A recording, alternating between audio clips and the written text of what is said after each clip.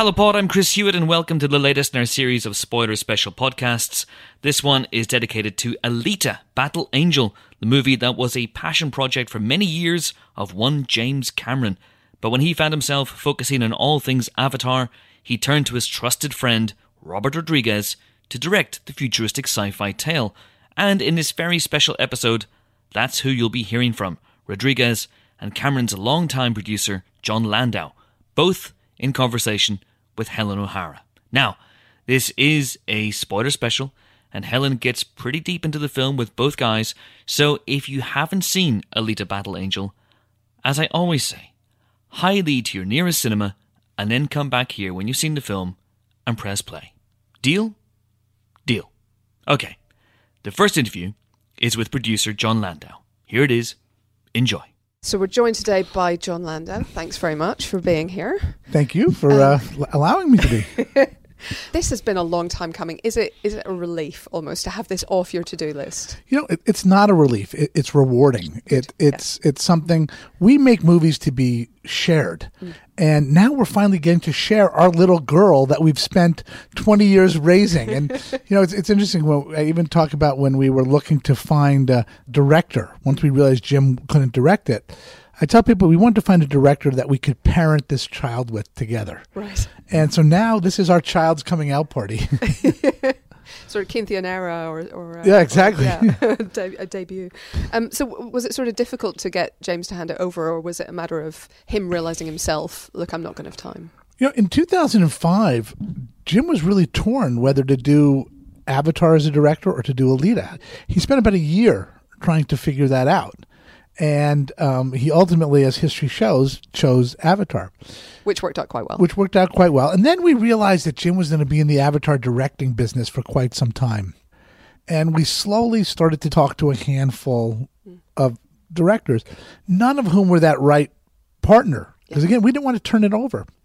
And then out of a social lunch with Robert, 3-hour social lunch Jim had. Very social. At the end of it, Robert said, well, Jim, if you're only going to be Avatar for the foreseeable future, what happens to movies like Alita? And a light bulb went off in Jim's head. And he said, do you have 15 minutes? And he took Robert and he showed him an art reel. That was about a 15-minute art reel that we had done in 2005. And we had actors come in and do voiceovers and all this. And Robert saw the art reel. Oh, my God. He said, that's great. Well, then Jim reached into his closet and pulled out a 186-page script that Jim had written, which we all knew was too long. And Jim, if he was going to direct it, was going to cut it down. And then he reached in again and pulled out 600 pages of notes and said to Robert, if you can crack the script, you can direct it. And Robert, in something that I think is relatively unprecedented, he went off with no deal in place. Wow. And he worked for 4 months. Wow. And he came back and had reduced the script to 128 pages. Now, I think Jim's reaction was, everything I like is going to be gone. And Jim read 15 pages. He goes, okay, my favorite thing's coming up. Oh, it's still there. Got to page 25. Oh, my favorite thing's coming up. And it was still there. What Robert did, he said, you don't rewrite Jim Cameron. You can edit him. And Robert edited things that were superfluous. But all of the heart that Jim had written in the story, all the character beats, Robert found a way of keeping. And that was the best way to really show Jim and I that he saw the movie the way we did, and let's go for it. Yeah. I was going to ask, what was the key to him getting the job? I think that was the key. Yeah. First, look, the interest. If Robert had come back and the script wasn't there, we wouldn't have done it. Or if the script had been changed, still a good script, but he had changed. But he did. Movies, to me, are about the themes. And Robert kept all of the themes that were important. The father-daughter relationship. The Hugo-Alita love story. And what's the theme there? Hugo falls in love with something he's always looked down on, something he's stolen and jacked parts of for their bodies, but that's what he falls in love with. What a universal message. The theme of a young, innocent girl discovering that she has the ability inside of her to be a hero. All of that he had kept. Yeah. I mean, how in the first place did you sort of get to this story from the manga? Because it's such a huge story, but it was those themes, was it, that kind of... It was the theme. I think what happened was, Guillermo del Toro introduced us to the material, and when we read it and we realized, we thought at the time Koshiro had only done 9 books of the manga series. Now he's done another 23 or whatever the number is. But I think whenever you do an adaptation or whenever you do a biopic, for that matter, because you're adapting a life, you have to pick what part of that life you want to tell. Mm-hmm. And Jim, who started out writing himself on the project, really made the decision to do the origin story of Alita. Not to go and see Zalem, not to go out further into the Badlands and meet Dusty Nova and these other characters, but to focus it on her story, because he saw it as a story for what was his 8-year-old daughter at the time. Right. And he wanted her to be identified with that character. Mm-hmm. Yeah. The decision not to show us more of Zalem, I thought, was really interesting, though, because in a lot of, similar sort of dystopian, utopian divides in filmmaking and sci-fi, fantasy, whatever, you show us both very much. Well, I think the idea is that so oftentimes a dream is something that we don't ever have a physical manifestation to relate to. It's in our mind, and we wanted to hint at Zalem and have it be in the mind. But what I love, for me, one of the things I really love about this movie is that if we just did a still frames of Iron City, it could look very dystopian and uninviting. But when you see Alita go through the world, she doesn't see it that way because she has no other context to put it in. Yeah. She sees it vibrant. She sees people selling things on the street. She sees the mother walking with the daughter holding hands. She sees life. And it reminds me of the first time I ever went to Cambodia. And I was out in the streets, and they don't have cell phones. They don't have fancy cars, but there was a joy in the people. And Alita brings that joy to the streets of Iron City. Yeah, that's what she sees. That's what she sees. And therefore, we see it that way. And it's a great little note for the audience. And Alita then takes us, we see many things through Alita's eyes. We see Iron City. We see Motorball for the first time. We don't take her and throw her into the sport. The first time she goes and she's watching it. She's a spectator. Yeah. And that allows us to engage with that. Tell me about then the casting, because it's obviously really important to get Rosa there as Alita and have someone who can give her that heart. No, people go, John, are you glad it took you 19 years and the technology got to a point where it got to... I said, I'm glad it took 19 years because we found Rosa Salazar. Right. Because she embodies this character. We could have cast anybody. Age wasn't a qualifier because we were doing a computer-generated character. Ethnicity wasn't, a factor. So we were able to cast a very, very wide net with actresses, young actresses, to play this part. And Robert called Jim and I after he did an audition with Rosa and said, if we had a cast today, I think I might found her. I've never been in an audition with someone who made me cry before. Wow. And he shared it with us, and we said, yeah, she seems great. But we all said, we got to keep looking. So we looked for another 3 months. And we found a couple other really what we thought were potential candidates. And we asked all 3 of them to come in and do an old-fashioned screen test. Mm-hmm. We were on a big sound stage, one actor playing opposite them, and they all did the same 5 scenes. Right. A lot of work. And then we played those, each person's performance up on the big screen, and there was one shining light, and it was Rosa. And we told her, she got the part, and then she just gave us everything. She went into 2.5 to 3 hours of physical training every day, learning martial arts, learning movement, learning rollerblading, learning all these different things. And I remember her agent called me and he said, John, I know you're a couple months away from filming, but Rosa has an opportunity to go do this other movie in Italy.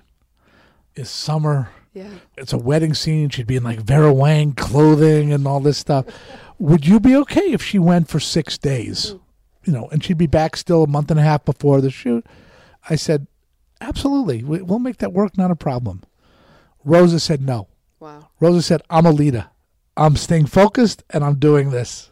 Wow, that's amazing. Yeah, it was. And then you've surrounded her with basically Oscar winners. we were able to surround her with this incredible cast because of the incredible script we had. You don't attract Christoph Waltz, Jennifer Connelly, Mahershala Ali, Jackie Earle Haley, Ed Skrein to these type of roles unless the script is there for them to see something for their acting chops. And it was very important for us to utilize technology on this film in a way that empowered the actor and didn't impede the actor. So the performance capture process we used allowed Rosa to hug Christoph Waltz, to tussle physically with Mahershala Ali, let her, Jennifer Connelly grab her arm and look at it in amazement. So it was about technology, allowing technology to go away and letting these incredible actors just perform their parts. Yeah, absolutely. No, this is for our spoiler special. This bit. Okay, so this is absolutely signposted spoilers. Nobody will listen to this by accident. Right. But I wanted to ask as well about Edward Norton at the end, because I honestly thought that might be James Cameron for a while. It was that deliberate. That was not deliberate. It's really interesting. People have said to me, John, was that Jim? And it's like, no, and I never thought of that.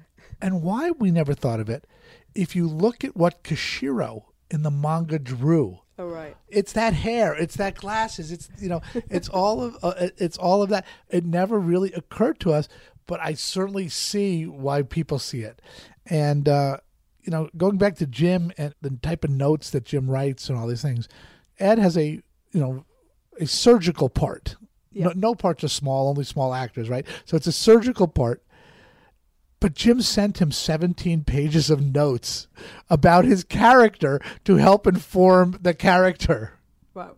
And do you know who Gelda is? The one training her? Oh, is that Michelle Rodriguez? It's Michelle Rodriguez. Yeah. So that's another, great example. And Jim did the same thing, sent her a plethora of notes. That's awesome. I was going to ask, in terms of Michelle Rodriguez particularly, was there an element of kind of almost James Cameron and Robert Rodriguez kind of Easter eggs, like, callbacks to their... Because I thought when Christoph Waltz picked up the arm in the dump at the beginning, it almost looked like a Terminator arm. Look, I think we all see films through our own eyes, and everybody has a different perspective. I think people will take away certain elements of that. Jim and I loved working with Michelle Rodriguez. She's just a bundle of dynamic energy, which is contagious, which is so great. And Robert, of course, has worked with her. And she was so excited, to do this. I mean, she only came in for a couple days on it. And it was really nice. And she had to come back and do one little pickup shot that we needed. And she came right where we're filming Avatar. Oh, right. And, everybody was so excited to see her. Yo, bro, what's happening? She'd say, and hugging the crew and doing all these things. So, what happens on movies, you form bonds, and you could be apart for a period of time, but when you come back together, those bonds, they form right back up. Still there. Yeah. Was there much cut from the film? Because I know Jai Courtney was really in just that one moment. No, Jai was only ever intended to be in that one moment. Motorball might play out more if we ever... audiences ever tell us they want more sequels. That was the only scene that Jai was really scripted in. He's of course in the Motorball too, but you don't really, see his face. Yeah. Robert did a lot of the editing in the writing process. As I said, he said, you don't rewrite Jim Cameron, you edit him. Yeah. And when he edited the script, we lost a lot of stuff. There is one scene that took place towards the beginning of the movie where Hugo introduces Alita to Motorball, and after that he takes and trains her in like a sewer gully, and he does it in an attempt for her to trigger her memory in a way to help her get her memory back. When we were cutting the film together, we understood that. We understood what she needed, and we just felt we didn't need that scene. And that's really the only wholesale scene. Other scenes, we trimmed here, we trimmed there. You make it work, but that's the one scene that we did take out. Wow, okay. And about Hugo as well, was he always going to die? Hugo was always going to die. And, that was a tough role to cast because we wanted a young teenage actor who could play teenage, who could be both a street kid but also have the vulnerability and the sensitivity that you need. And we looked at a lot of people before we found Kean. And a lot of things I didn't know about Kean before we cast him. I didn't know that he had been on Broadway in Billy Elliot. Yeah. And you suddenly see him and his body and how he really commanded, I think, the role, so well. And women tell me that he's a hunk. he's a very, very good-looking young man, I guess. Yeah, he's a bit young, but you're very handsome one. Yeah, you had to have somebody young for that role because otherwise it would just seem wrong to be hanging out with Alita. That's right, and it's part of his story too, because the adult role is the Christoph Waltz role, because that's another love story in the movie. Christoph has a second chance at fatherhood. He starts out and wants to coddle this girl that he's now taken in as an orphan, but limit her the way maybe he had done to his daughter who tragically passed away. And it's Alita's impact on him that allows him to grow as a character. And one of my favorite moments is when Alita's trying out for the motorball. It's not something he wants her to do as a parent. He's worried. Put on this helmet. Take this. Take that. And then he reaches into his bag and pulls out a brand new pair of motorball skates. Yeah. And she goes, "Did you make those for me?" And he doesn't say anything. And it's like that's a father accepting a daughter for who she is. Yeah, it's a lovely moment actually. It's very nice. It's like, I don't want you to do this, but if you're going to do it, I'm going to make sure you're safe doing it, kind of thing. In terms of the motorball, was it important to have that thread as well as the sort of the hunter-killer thread, which seems more obviously plot related, but I think they both kind of tie in. I think while the Hunter Warrior might be more plot related, I think both are very character related. I think what Jim does is he writes action sequence that advance the character. Alita goes into the first street motorball game and she's taken out. She's knocked down. And she finds it within her when Hugo goes to try and help her to come up, being the gentleman that he can be, she pushes his arm away. Yeah. That's a character moment. When she goes into the motorball tryouts and finds out that everybody is after her, it's about, what do you do with that? And then Hugo interrupts her right in the middle of all this. So it's about servicing character. But what Motorball gave us was the ability to put that cinematic spectacle up on the screen in I believe, a brand new, fresh way like people haven't seen it before. Yeah, I think that's fair. What about the fight scene in the bar, the Kansas? Bar, yeah. There's the bit where she smears the blood on her face. Was there any studio pushback at that? Because that was quite hardcore, I thought, for this film. Well, it's really interesting. If you look at the underlying material again, we have pulled back from what Koshiro has put on the page in often cases in terms of that type of cyberpunk, action. Yeah. And by doing it there with a non-human character, albeit a dog, you never see it. You only see the after effect of it. And again, it's a character moment. Yeah. When she takes that blood and wipes it on her, and she stands up and she says, "I do not stand by in the presence of evil." That's should be a mantra for everybody, women, men, whomever it is. You don't have to stand by. You can make a difference. You can speak up. And that moment represents that. Yeah. I wanted to ask as well about the title, because I think you were the person who was sort of pushing for it to go from Battle Angel Alita to Alita Battle Angel. Can you tell me a bit about the sort of the difference? The difference for me is that, to me, this is a movie about a character. She is Alita. She is a person. This movie begs the question, what does it mean to be human?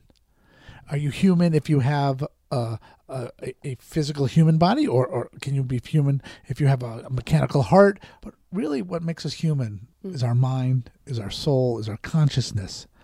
And by leading with the name, it gives it a greater sense of humanity for me.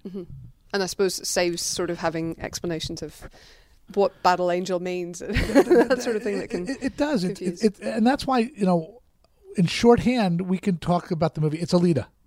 The movie's Alita. It's Alita Battle Angel. If we ever want to tell another story in whatever format, books, publishing this, we can go, it's Alita Revenging Angel. We can go, it's Alita, all those other titles, but you're just always leading with the constant. Yeah. Instead of the constant being the following. Yeah. And you have such a much, much bigger world here to explore, because we hear about a lot of things that we don't really see. We tease. You know, we tease at different things. We tease at her backstory. We tease at Zalem. We tease that, is there something above Zalem? All these things. But Koshiro has laid these all out in his body of work. And oftentimes you think about, you know, if audiences want it, could we do a sequel to X, Y, or Z? Well, if we come up with a story, we could. If we come up with a place, we could. On Alita, you don't have to think that, because it's all been laid out there for us. Alita's character, Koshiro, develops over time. It never stops evolving and changing and learning from experiences. And Koshiro's story doesn't stay just on the streets of Iron City. He expands his world in the graphic novels in ways that, you know, cinema could as well. I was going to ask, in terms of, you know, the beginning, like, how does she get on the dump? Is that ever sort of answered in the comics? Because I have to say this is one manga I haven't read. Right. You know, I think it's all part of her backstory and the role that she played on Zalem. Mm-hmm. Because really, what goes in the scrapyard is the garbage from the city above. And Iron City exists to supply Zalem with all of its goods. Mm-hmm. And everything that goes up, they just dump their garbage down below. And that's what makes this universal, that Alita thinks of herself as that insignificant girl. And at some point in our lives, we've all thought of ourselves as insignificant. And my mother has discarded me, my father has discarded me, my boyfriend has discarded my girlfriend, whatever it is. But she finds the inner strength to rise out of that garbage heap mm-hmm. and make a difference. Yeah. And find her, you know, her family, her love, her true body even. And her purpose. Mm. Ultimately, you know, when she raises her sword, that's a challenge. I'm not going to stand here and take it. I'm coming for you. Yeah, that was a significant moment to end on, because it is. You've got the problem with a sort of a wider story like this is then, where do you end it? How do you strike that balance between leaving us wanting more and coming to an end? I look at it as life, right? Mm-hmm. We have chapters in our lives. Each one comes to a closure, but there's that moment where you say, okay, I've now graduated. And I'm moving on, and I'm going to face the next challenge. Mm-hmm. And we're telling the story that's bringing Alita to that moment of graduation. All right. Awesome. Well, that seems like a moment to graduate for us as well. Thank you so much. Cheers. It's a pleasure meeting you. Okay, that was Jon Landau. And next up is Robert Rodriguez. Also, enjoy. Okay, so welcome, Robert Rodriguez, to the Hello. podcast. Thanks for joining us. Absolutely. This is obviously a film that has been in the works for a very long time. Yes, 20 years 20 almost. 20 years, yeah. It's crazy. So, you know, you first heard about it, I think, at lunch with James Cameron. So were you sort of talking to him kind of as a fan of his work, going, no, but seriously, when are you going to make this? Yeah, I was asking him that, but as a fan, completely. I mean, I've been friends with him since before Desperado even, so it's been a long time. But and I would always check in on him, go visit his sets. We both had very similar backgrounds, starting very scrappy, you know, no budget type movies. Mm-hmm. But he went out into the stratosphere with stuff that he's making. So I was always, you know, like the kid brother going looking around saying, "What are you doing? How are you doing it?" And but that was just a question about as a fan. He was showing me all his artwork from the next Avatars, showing me what he was going to be up to for the next foreseeable long future. And I got a little disheartened going, well, what does that mean for Battle Angel? When am I going to see that movie? I saw that announced in 2000 or 2001. Yeah. And it said it was his next movie. So he said, I guess I'll never get a chance to make it. But do you want to see what I've done on it? I didn't know he had done work on it. I thought it was just he got the property. Mm-hmm. I said, yeah, it was a chance to get at least a peek at it. So I'd have some visual in my head. That would be, you know, second place to getting a movie from him. And he had tons of stuff. He had a whole art reel where it's kind of narrated art reel where you see all the paintings that he did for the movie, but cut together. He showed me one of like that for Avatar before he did Avatar. It has narration talking about what the movie is, kind of talks you through about 10 to 15 minutes. And it was stunning. And I remember seeing her with the manga eyes and the large eyes and the scrolled arm. And I thought, he was going to do a CG full CG person back in 2005. Wow. No one even done that today. So he gave me the script and said, I never figured it out. It was too long and I never quite cracked it. But hey, take it home, see if you like it, and shit, if you can figure it out, you can make it. And they were just kind of half joking, and I said, well, let me go check it out. I'll read it. And I read it and loved it. I just thought it was shocked me actually, because when I'd first seen the announcement that he was going to make it, it was a picture of him, it was a picture of Alita, and I said, oh, okay, boy, he doesn't usually adapt other people's things. He writes his own script, so I wonder what he sees in it. But then I said, oh, okay, well, she's a sci-fi character. That's his sci-fi world. She's a cyborg. It's a strong female character. Okay, I can kind of see what he's doing. But, anime, mangas, sci-fi films in particular tend to be somewhat cold, and that doesn't seem like, he always finds a warmth in it. I wonder what it was in there. And when I read the script, I saw it. It's like, oh, this is a very universal story. It doesn't have to, it can play all over the world like his other movies do. And it's mostly about the characters first. And then, like what makes a movie great is it's a mix of truth and spectacle. Spectacle is why you go to the movies. But the human truth is what the audience takes home with them. And that had that in just spades. And so I said, oh, man, I would love to work on this. I'll try cutting it down. And that's how we got to go. And he loved my edit of it. I edited it down without cutting out his favorite stuff, which I was like very careful not to cut any of the character and story reports and just cut extra action, combine some characters, kind of surgically went in there and took out the stuff that I thought he really wouldn't miss, that other people might think he would. I think other people might say, oh, he's about spectacle, you got to leave that in. No, he's more about the heart and the story, just for me knowing him for so long. Yeah. So that helped that I just knew him really well. Yeah. And was he kind of around a lot? Like if you wanted advice or something, or was he very helpful? Very involved? He wasn't able to be there a lot because he got that off his. He had a lot of stuff to do for the Avatar movies, so he knew he could leave me to it, and really wanted me to make it my own. But me making it my own was really I didn't want to take this great script I had now and go off and make a Robert Rodriguez movie. There's lots of those. I wanted to make the Missing List James Cameron movie. Yeah. That's what there's a a rarity of. And so I was constantly asking him how he would approach it. And he said, well, for me, best advice, he wasn't even giving me advice. He was just telling me his philosophy. Because my stuff's very whimsical, because I used to be a cartoonist. But he was an illustrator, so he doesn't, so he said, for me, science fiction and fantasy in particular have to be really grounded, utterly real. Otherwise, the audience doesn't buy the fantasy. You believe the Alien Queen because Sigourney's so real, because of all the props, everything, the world feels so real. And I thought, wow, I have to change how I make my movies. I can't shoot it on a green screen like Sin City and make it look like a manga come to life. It's got to feel like a really tangible world. So I'll shoot real sets, real locations, real actors around her. She'll really be biting an orange. And then the effects company has to match her in, which is a lot of extra work for them. But it'll feel real, and then really ground it with people like Christoph and Jennifer Connelly, Mahershala, really classical actors, and just take it up towards the level of what Jim normally does. That's why it feels so different from my movies, is because his script was so clear that he could see it, that I could see it too with his eyes. And I wanted to see that movie really badly. So I was like, I'm going to help make that thing come to screen. So he doesn't feel like he has to be there. But he could check in as often as he wants. I could email him a question. He'd send back a masterful answer. There was like a film school. I mean, it was so great. That's awesome. There's a couple of things I want to ask you about there, but let's start with the casting, because, I mean, you've got, relatively unknown Rosa in the lead. Like, she's done some great stuff in, the Scorch Trials and Maze Runner films, and I think she was in Divergent as well. So she's got a bit of a background with these big films, but this is a whole other level. Oh yeah, this is all on her. It's a technical challenge, but she's so great that it would all disappear. The technology would disappear with her. You'd have a helmet on and this whole suit and a backpack, and it would just be her coming through. It almost like neutralized her in a way, so where she didn't have to worry about costume or anything, just be from the inside out playing the character, which is the best. Yeah.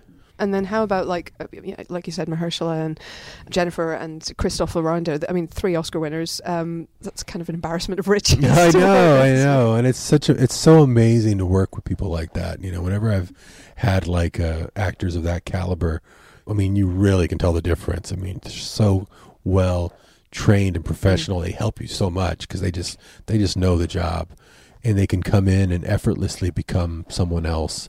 They're always super collaborative. They love to be directed because they know that they are, they've achieved such a status that sometimes someone might not want to direct them so much because they're a little intimidated, and they invite it there, and they try to really break the ice and say, no, come tell me what you think. I don't want to just do myself. I want to be pushed to try other things, and I always have helpful suggestions on how to combine this or make this scene work a little bit better. So always really welcome to have people like that. And you've got some of your sort of old collaborators in there as well, Jeff Fahey and Michelle Rodriguez, I guess, as well. Well, Jim had worked with her too on Avatar. Of course, yeah. So we both knew her, but that was like the first thing we said. We should get Michelle Rodriguez to play this role. We both love her, and she would be the sensei to Alita. She's so badass. It's so funny. Yeah, so she was great. Jeff, there was a small role for like a cowboy cyborg, and I thought, wow, the artwork even kind of looked like Jeff Fahey. I said, you get Jeff in there. Jeff would show up with bells on. He always is helpful, no matter what it is, no matter how small a role or big a role. He's always right there. Yeah. And cyborg dogs is something I haven't seen. So and I thought often, you're going to have some cool cyborg dogs around you that'll look totally real, like they're really there. Yeah. And they're fantastic. And there's so many great details in the movie.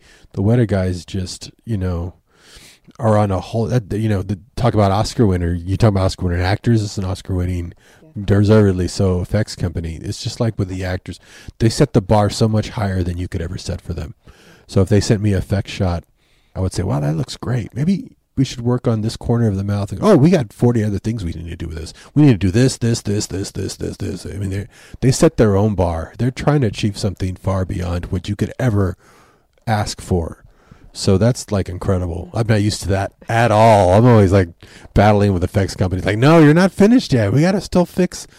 Okay, well, at least fix that. No, these guys do that on their own. They're still upgrading shots even when you're signed off a long time ago. Yeah. They're like, oh, no, we're not done. I was going to ask about just the scale of the effects, because you've obviously got a huge amount of effects experience, but is it different when you've got, just such detail on someone's face and so many characters with cyber parts? Does that sort of shift the kind of the focus of the effects for you? I mean, there's a lot of detail for sure. What it said, there was more detail in just one of her eyes than there is in all of Gollum. More polygons and detail. And also the type of effects we're doing. A lot of, like I said, in the movies, my stuff tends to be somewhat whimsical. So you can get away with certain things. Not with this. I mean, Jim is very much one where that arm doesn't look like it wouldn't really move like that. It wouldn't attach there at the clavicle like that. We need to redesign that. Because I don't buy it. It pulls me out of the movie. I don't believe it. So their effects had to also look like it could work. So it wasn't just the great detail to just the facade. I mean, it actually, from an engineering level, you're talking about Jim is an engineer. So it has to pass that test as well. Yeah. So, with so much stuff to create, you needed a team that was going to be just on it. And how about creating Iron City as well? So you built that basically in the back lot. Yeah, I got like 90,000 square feet of Iron City in my my parking lot back in Austin. It's the largest standing set in all of the United States, because most sets get knocked down after a movie. We built it to last like 15 years, and you can walk right out of my office into Iron City. And Jim was even a little jealous. He goes, I'm kind of jealous that you can walk out of your office right into your set like this. I never had an office that walked right into the main set. But it was needed to be very tangible, needed to feel very real. So we had to build it so that when the actors are there, they feel like they're in a real environment. It makes it more relatable. What was the most difficult scene then for you to shoot or to nail? What was the most difficult scene? Gosh, they're all were a challenge, because it's always like made up of so many different parts. It's hardly ever just, two people sitting in a room. Sometimes it is, but even then, every shot is an effect shot because she's an effect. So you have to keep that in mind. How are we lighting it so that later on we're matching it into the lighting, and she's well lit. She has to be lit like a star. So we have to think about that, and it was all, but good challenges. I mean, there wasn't anything that was a problem or like super difficult. You had a great team to bounce ideas off of. And it helped that I had done all those jobs. So Yeah. when I'm working with a DP or a composer or the editor, Yeah. they know I've done my own movies like that. So we can talk at that level. Yeah. Like, what do you got back there? 10K? Let's put an 18K back there. Maybe bounce something over here off of 5. And they'll be like, oh, okay. Yeah. know? You speak the language. Yeah, you speak the language, and you know what their challenges are too. You know what the challenge of the job is. I'm not going to ask for a shot that's impossible because I know you can't just go like this. You have to start where the whole thing's going to be flat. You know, so it really helped not to, to have done all those jobs. I wanted to talk a bit about some of the sort of story elements as well. So you've got this vast source material in the manga. How do you sort of nail down which bits you need to have? She starts off in the dump and we don't know why. We don't know how she got there. Right. And there's no coming back to that and sort of explaining that at any point in the film. Yeah, so, you could put it maybe in a flashback or something, and Jim and I talked about that. So are we going to say why she was dumped? Or we save that for another movie? So there was some back and forth discussion on things that hadn't been figured out. But 95% of it had been figured out. He had already figured all of that out in his draft. That's what was such a great relief, was that he had done that much work. That's what got me excited to do it. I don't think I would have probably been as excited to do it if he just handed me 30 volumes of manga and said, hey, so yeah, let's make this together and go figure out a story. It was easier on Sin City because those were short stories and they were kind of self-contained short stories. So I'm like, I didn't know there would ever be a sequel. So I was like, I stuck all 4 of my favorite stories into one. I crammed them into one movie. You couldn't do that with this. I know I probably would have taken the approach of, okay, some of book 1, some of book 2, some of book 3 and 4 and 5 and 6, But Jim was much more disciplined. He's like, no, we have to create a character arc for this one movie. So if there is another one, it makes sense where to go from there. But if there isn't, it still just needs to be a complete story arc of a character. So I'm only using books 1 and 2 and a little bit of 4 or 3. So I was like, wow, that's really disciplined. So he'd already figured a lot of that out. Yeah. There were some things still needed to be figured out that he and I would just discuss. And literally within a seated conversation, I'd put the tape recorder on, we would go at it and we'd have it by the end of that conversation. Wow. That's awesome. It's very sharp. I think on the same sort of note, and it's maybe the same issue as, the decision to kind of keep both the hunter-killer aspect of her story and that sort of quest to do that, but also the sort of flirtation with Motorball as well and the sort of the interest in that. So, I think some films would have chosen one or other. Right. Was it important to you to kind of keep both there? Yeah, I kept both in. In fact, he had done a draft after that with another writer where he'd taken out the whole Hunter Warrior aspect of Ito. And I read his first draft where he was the Hunter Warrior, and I said, it saves time, but then he becomes just Geppetto, who's just worried about her all the time, and he becomes a third wheel. So that's not that great of a character. And me having children, I know as a father that at a certain point your kids kind of have no use for you. Pretty early on, they don't really need you there, just nagging them. Right. The best relationship you can have is where you actually become a mentor and they actually want to be with you because they want to learn from you. And that's what I loved about the first draft, is that he was already turning into Geppetto, but then she discovers that because he's nagging her about, you can't do this, you can't do that. But then she's like, oh, he's a Hunter Warrior. Cool. These guys cool. I want to be like you. And that's the best relationship you can have with a child, is when you now their mentor and their teacher and not just their nag, And so I put that back in, and people love that relationship. When they watch the movie, they say, oh, we love the relationship between them. It's because it transforms from father-daughter to mentor to then letting her go eventually. So that was important to keep. And then the Motorball just brings lots of spectacles, so we had to have that. And he found a really cool way to use Motorball. They're not even playing the game, they're just trying to kill her. So that's really exciting. And it's interesting that as well, you've obviously worked hard to try and make it look different from Rollerball or any of the kind of sci-fi games we've seen before. Yeah, but also it was like that in the manga. I mean, who knows? Maybe Kishiro, I haven't asked him, was a fan of the movie Rollerball or something, but how he drew it, and he would draw these little speed lines to show just how fast they're going. So I would show that to Weta and go, okay, see this drawing from the book? Look how fast it feels as being conveyed, just with the straight lines going across her head.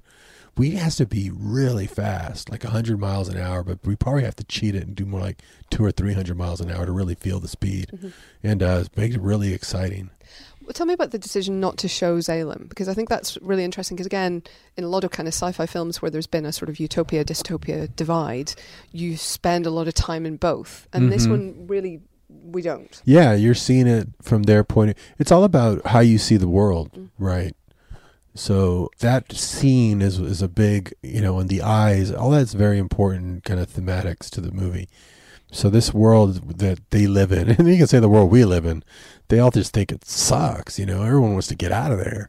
Hugo's trying to get out. Sharon's trying to get out. Nobody wants to be there. But then this girl arrives from dumped from above, and no memory of who she was. So she sees it. The lens she sees everything through is with real beauty and awe, and then the audience sees it through her eyes too. So the audience, I don't think, even knows what a cesspool this place is at first, because they're seeing it through her eyes, which is wondrous and amazing. And she changes everybody that she meets with that viewpoint, and that's kind of a really cool theme. It's like, we can look at this world like it's just a terrible place, or we can just realize that how we see it and how we look at it, but it can be so wondrous. It's how it should be instead of how it is. That can actually change the world, that kind of thinking. And that's what she becomes a catalyst for change throughout, and it's going to keep going that way. So we wanted her to see the world. We wanted the audience to see the world through her eyes, and through the eyes of everyone down there, which wouldn't give you a privileged look up there. You would be always looking at it from underneath, wondering what is up there. And so, it's kind of a drum roll into the greatest drum roll into the next movie, is that you don't even go up there in this movie. You see her targeting it. Yeah. But she's not up there yet, so you know where it would go in another story. But I don't think that's a cop-out for me. It's like that creates what I call story value. A lot of my movies do that. In Mariachi, he doesn't become the guy with a guitar case full of guns until the last scene in the movie. In Spy Kids, they don't actually become spies till the last scene in the movie. In this, she only finally figures out who she is and remembers and has a target of what she's going to do in the last scene of the movie. And so even if there isn't a sequel, the audience can imagine more movies because they have a character who had a complete arc, and you can imagine more adventures with that character. And if there is, then it's very easy to continue. Now, next time, we're going to go up there, and then we'll see it. And we'll be glad we didn't spoil it. And that's the other thing that's just the technical challenge of a movie like this. Even if we decided to go up and see it for one or two shots, it'd be wrong, because we'd probably have to change it completely in the next movie because we'd spend more time up there. Then we would do the R&D and the money and the expense that it would take to design a whole other city. It's not worth it to do it for one shot. Right. But also, story-wise, it's not worth it. Yeah. It's not worth it. But we do have one, obviously, connection with that, and that's Nova. Now, I believe I'm not the first to say this, but I thought it was James Cameron for a minute. You thought it was Jim? I really did. I thought, wow, he funny. looks a lot. He's got the white hair. He's got the white hair. That's the white hair from the manga. Yeah, but then if you look a little closer, then you see, oh no, that's Ed Norton. Yeah. It took me. Ed Norton and him, if you look them side by side, they both have like a long nose, but other than that, they don't really look alike. But at first, because of the Jim Cameron movie, and we don't say Ed's in the movie, he's not in the credits, that you could think that. But I also liked Ed, and we both knew Ed very well. Personally, neither one of us had worked with him before, but that was one of the reasons we picked him. One of the reasons I picked him, because he does remind me of Jim in some ways, not feature wise, but he's just really a smart guy, and he's so smart that's the kind of person that would be Nova. Nova, as you'll see in the manga, even though he's not really the villain, he's the antagonist to her, but you'll see that he has many sides to him. Yeah, he pulls a lot of strings. But is also very smart, and smarter than anyone around here. And that is Jim in a way. He's smarter than anybody in the room, always. But he conveys that sort of intelligence and mastermind, and that's a real threat because he's really smart. Yeah. So you want to get someone like that, even if it's just for one shot. Yeah, it was like we have to show him, so we know who the antagonists. Find somebody that if we did make more, he would be great in that movie, and that would even agree to be in something just for a few seconds. So that was Ed, since we both knew him. We knew he would trust us enough to come be a part of it. He was great. Yeah. He was fantastic. I wanted to ask as well, just to go back to what you were saying about Alita changing everyone that she comes in contact with. I mean, maybe one of the people she changes most is Hugo. So was he always going to die? Was that always an important part of kind of her development and of the story? In the way Jim's version of it, it was really important for sure. It happened that way in the manga too, but he was a different kind of a character. He kind of always had his eye on the sky, and he was going to go up there no matter what. He didn't really care about her as much in the manga version. But yeah, it looks right out of the manga. It's pretty crazy. That's the scene that blew me away the most. Seeing the visual effects for that sequence.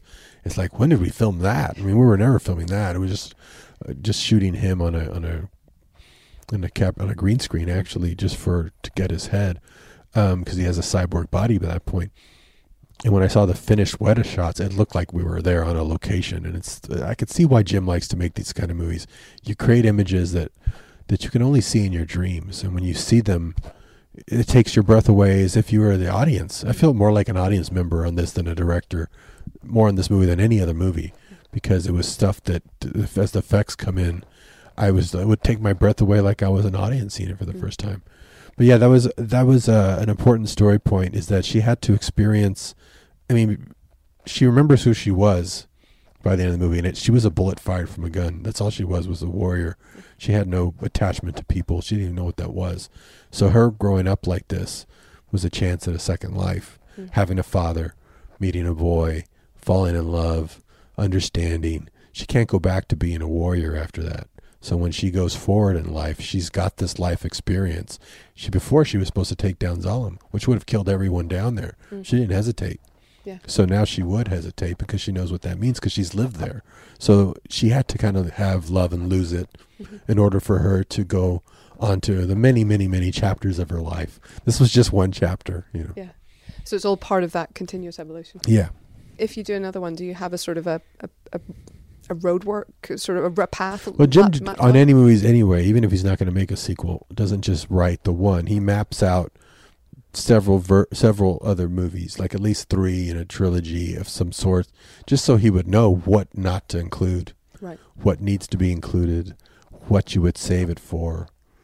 But it's pretty loose, you know. We could go figure it out. It wouldn't take too long to figure it out, but it's not like it's already written at all.